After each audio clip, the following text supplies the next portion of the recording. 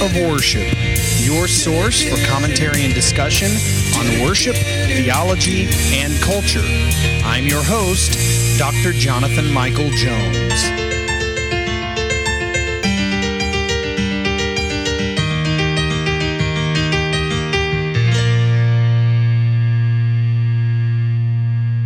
Hello and welcome to the Active Worship Podcast. This is Dr. Jonathan Michael Jones. Great to be with you here today.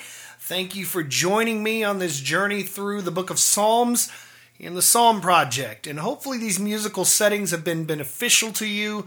I find, for me personally, it is easier to memorize music or text set to music than it is to just memorize text. And so sometimes if you have a song or a text that is set to a song, you can remember it much easier. And so hopefully these Psalms penetrate your heart and allow life change to happen. And we are here today in Psalm 84, no longer Psalms of Asaph, but here we are in Psalm 84, a psalm of the sons of Korah. It is titled to the choir master, according to the Gittith. Some sort of musical instruction there. So this psalm, it expresses the author's deep longing for the presence of God. And while Christians do not have to travel to a special place or a location to enjoy God's presence, the psalm gives voice to the yearning and happiness experienced in Christ's newness. And so, other faiths, you have to travel or take a pilgrimage to a location. Jesus himself in John chapter 4, when talking to the woman at the well, he said, "The hour is coming when neither on this mountain nor in Jerusalem will you worship the Father. You'll worship in spirit and in truth." And so God does not dwell simply in temples and tabernacles, but we can be near to him now thanks to the mediation of Jesus Christ. So this psalm gives a voice to someone who yearns and longs for God. Probably one of the most famous musical settings of at least a portion of this psalm is the Better Is One Day in Your Courts by Matt Redman. I'm pretty sure that setting came out maybe when I was in high school. You're probably familiar with at least the chorus. Better is one day in your courts, better is one day in your house. That was a very popular one at that time, and I think for good reason, a very good setting of at least a portion of this psalm. Let me read for you the psalm, and then we'll get into my commentary here in Psalm 84. How lovely is your dwelling place, O Lord of hosts! My soul longs, yes, faints, for the courts of the Lord. My heart and flesh sing for joy to the living God. Even the sparrow finds a home, and the swallow a nest for herself, where she may lay her young. At your altars, O Lord of hosts, my King and my God. Blessed are those who dwell in your house, ever singing your praise.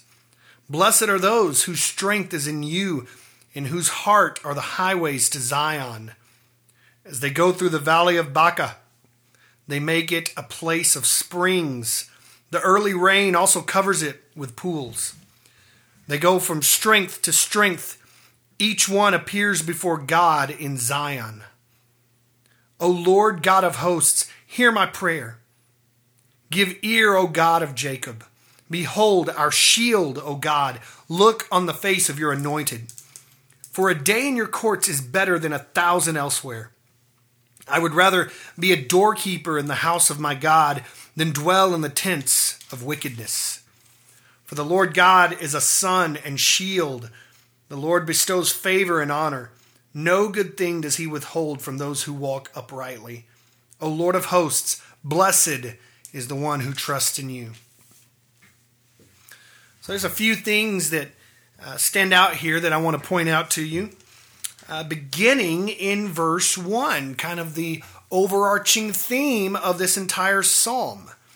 The dwelling place of God. How lovely is your dwelling place. Now, what the psalmist is probably referring to here is the temple.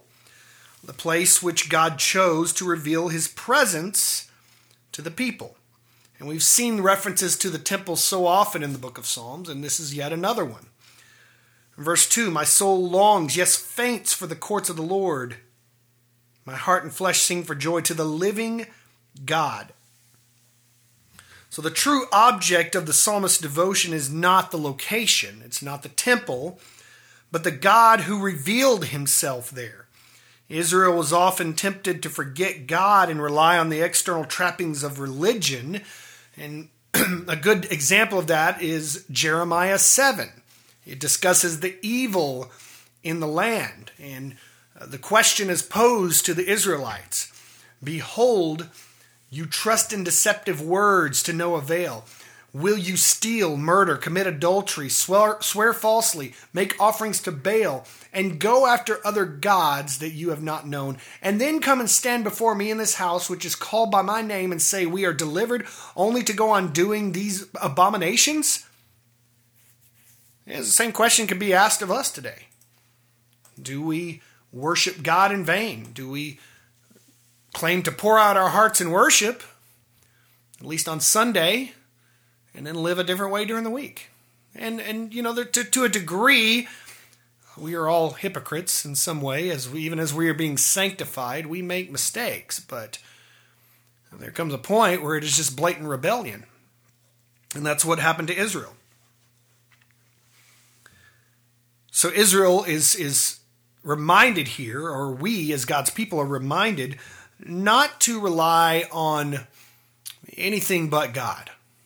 The focus of our lives, I always despise the saying, make God number one in your life. As if there's a priority list and God is number one. He's at the top. And I get what people are saying, that he's the most important. The reality is God should be the entire priority list.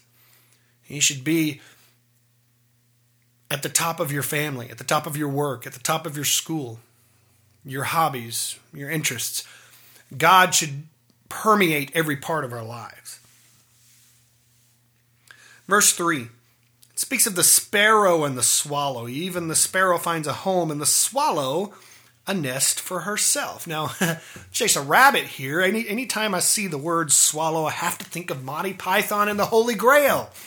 You know, the knights of the round table, they're not riding horses, they're just kind of galloping themselves and banging coconuts together. You're banging coconuts together. Where did the coconuts come from? A swallow. A swallow?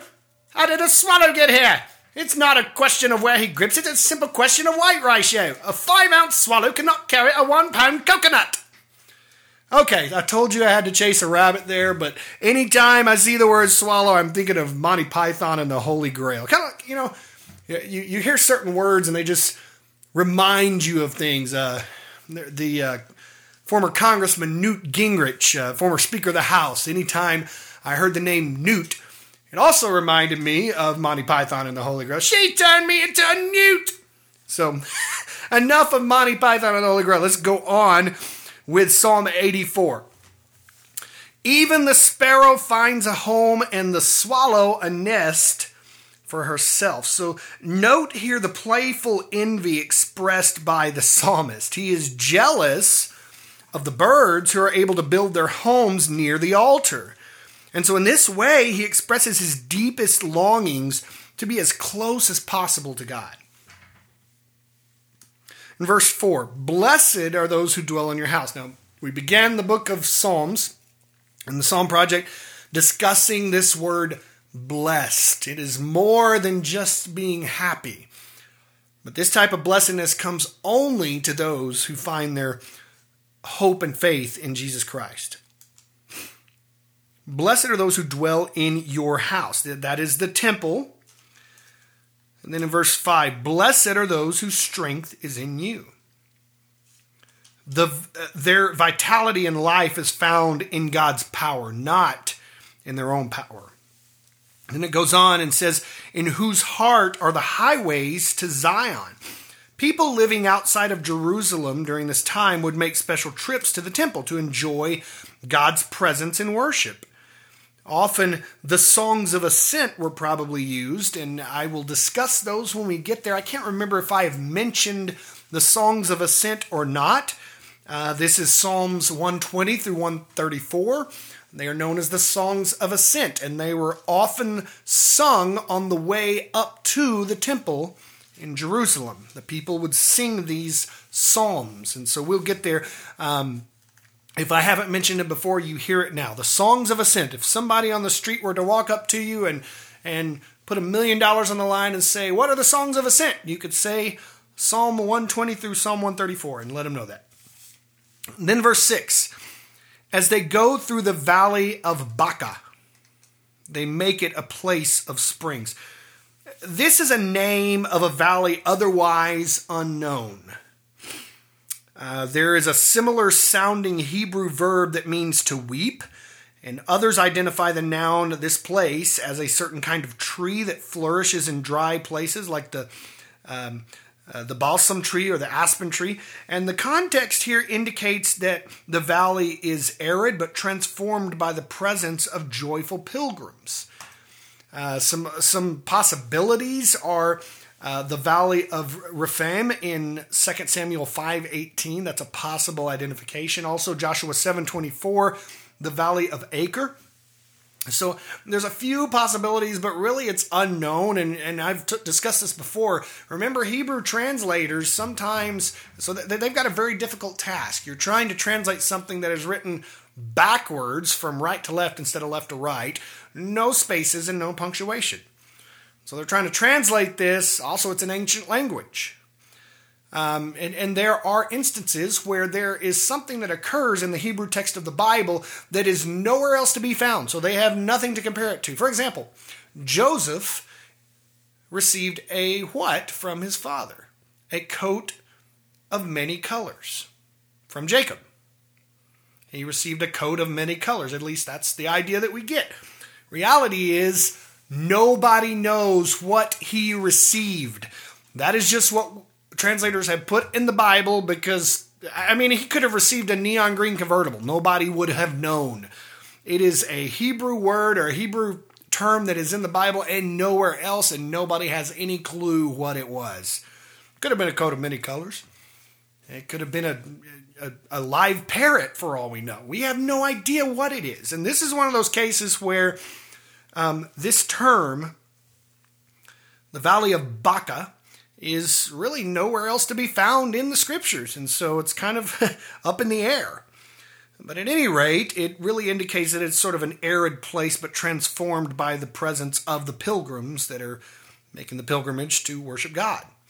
Verse 7, they go from strength to strength. Each one appears before God in Zion. Again, the location of the temple.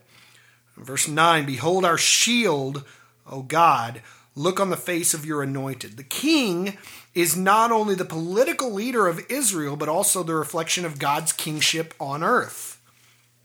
And then in verse 11, for the Lord God is a sun, that is S-U-N. I used to tell people that I'm so bright that my dad called me Sun. But a different kind of sun. Not S-O-N, but S-U-N. The metaphor here compares God to the sun and praises him as the source of light and energy. And so the burning rays of the sun in the dry country east of the Mediterranean make it a suitable portrayal of God's power. And then I love this next part in verse 11. No good thing does he withhold from those who walk uprightly. This reminds me of Romans 8, especially verse 32. He who did not spare his own son, but gave him up for us all, how will he not also with him graciously give us all things? And this is after saying we know that all things work for the good of those who love God and who are called according to his purpose. If we are his people, God withholds nothing good from us. Even in the midst of turmoil and difficulties, we must always remember that these difficulties don't compare to the glory that we will receive in Christ Jesus. God withholds nothing good from his people. Those who are not his people certainly all the good is withheld. Let's be thankful that we are his people and that God still is in the saving business, that there are people who do not know him and who can and who will know him. And so I am thankful for that. So this is a wonderful psalm of worship that just gets right at the heart of what we should desire as believers, to be near to God. How lovely is your dwelling place. I would rather be here with you, God, for one day than 1,000 days, than 1,000,000 days anywhere else in this world. You think of all the places in the world we could go. I mean, some people just have this overwhelming longing to live in a foreign country, live in Europe and see the vast cathedrals and castles and just live in that kind of area. But may our hearts be such that doesn't even compare to the fact that how much we want to be with our Lord and Savior. And so this is Psalm 84 set to music, makes a beautiful prayer. I hope you're blessed by this. Thank you for listening today to the Active Worship Podcast. This is Dr. Jonathan Michael Jones.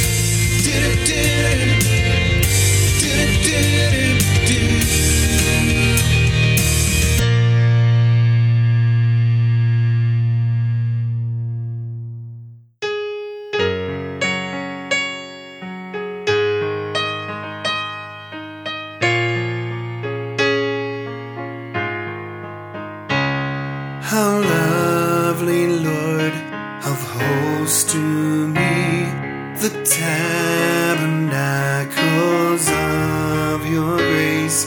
Oh, how I long, yes, faint to see the Lord's own courts, his dwelling place.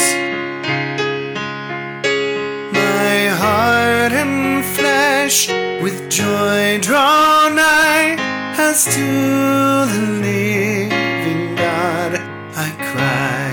The sparrow has her place of rest, the swallow through your kindly care has found where she may build her nest and brood her young in safety there.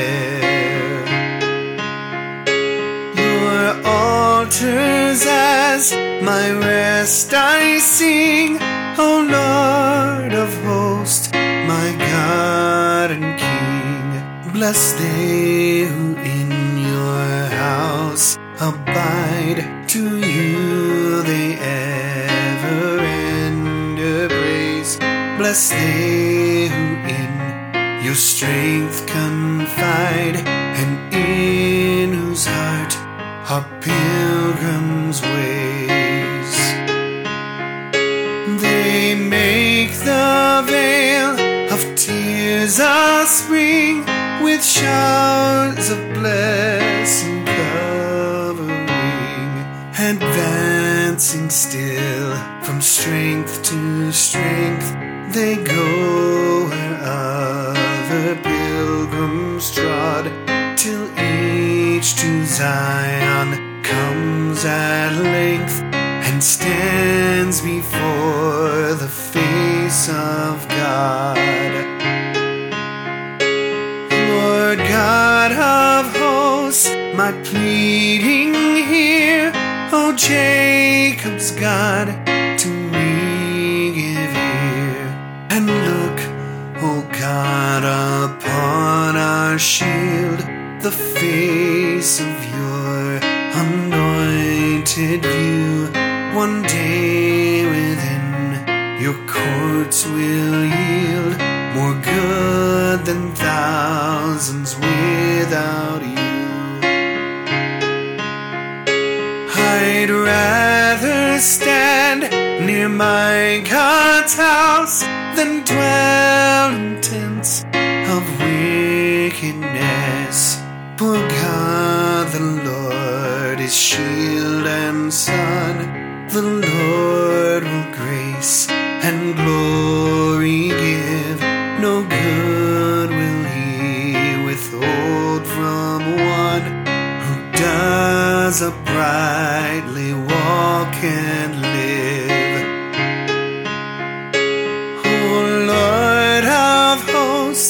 That one is blessed who makes his trust